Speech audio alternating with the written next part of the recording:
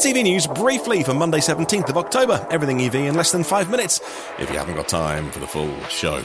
The Mercedes-Benz EQE SUV has been revealed, and this time it's going to have an AMG version from the off as well. Almost 700 horsepower with a boost function, a race start feature, because that's what you need in an SUV, right? 0 to 62, 3.5 seconds, and lots of fast, racy technology. It'll be up against vehicles like the e-tron, the e-tron S as well, the BMW iX, I imagine, possibly the Jaguar I-Pace if they were to continue to promote that vehicle and invest in it. But the EQE SUV, I think, subjectively looks fantastic, whereas the EQS was very long, but with the short overhangs, it's a bit stubby-nosed. The proportions look wrong to me, but the EQE proportions, well, I can very much get on board with this vehicle. Now, the Jeep Avenger is going to be a baby SUV for the European market. And in the UK, it's a very, very, very small brand, Jeep, but Stellantis want to change that by bringing an all-electric small SUV to the European markets on the same platform that the electric Mokka and DS3 is on as well. 54 kilowatt hour battery, less than 250 miles of range on that one. We'll see if it can bring alive the Jeep brand over here.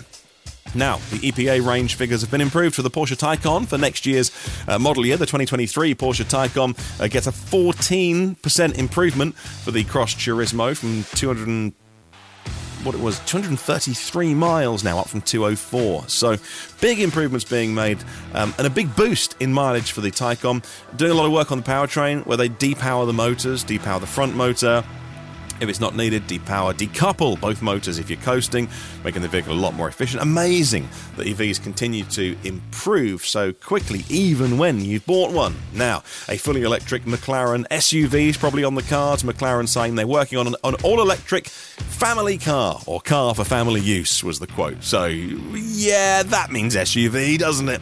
The new Renault 4 is being previewed in a concept form at the Paris Motor Show. It's out in 2025, but bits of it, they say, are signed off in production form. Some of the body panels, some of them on the concept car are a bit sort of stick-on, cartoony, big wheel arches and bumpers and things. All the cladding, that'll be toned down. But they say that for the road-going version, some of the bits are, pretty much production ready on the all-electric Renault 4, that iconic name being revitalised. The limited edition Lotus Evija is going to be celebrating 50 years since Brazilian Emerson Fittipaldi won and became the youngest Formula One champion, world champion, 50 years ago this year, in the famous black and gold, the JPS livery. And so they're going to make a limited number of these. And oh, by the way, they've all sold out, about £2.5 million. So put your checkbook away, they've sold them all.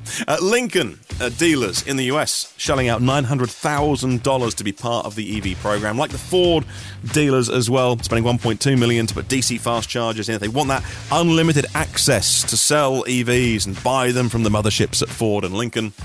Spare a thought for the dealerships which are co-branded Lincoln and Ford. You don't get a bulk buy discount on that.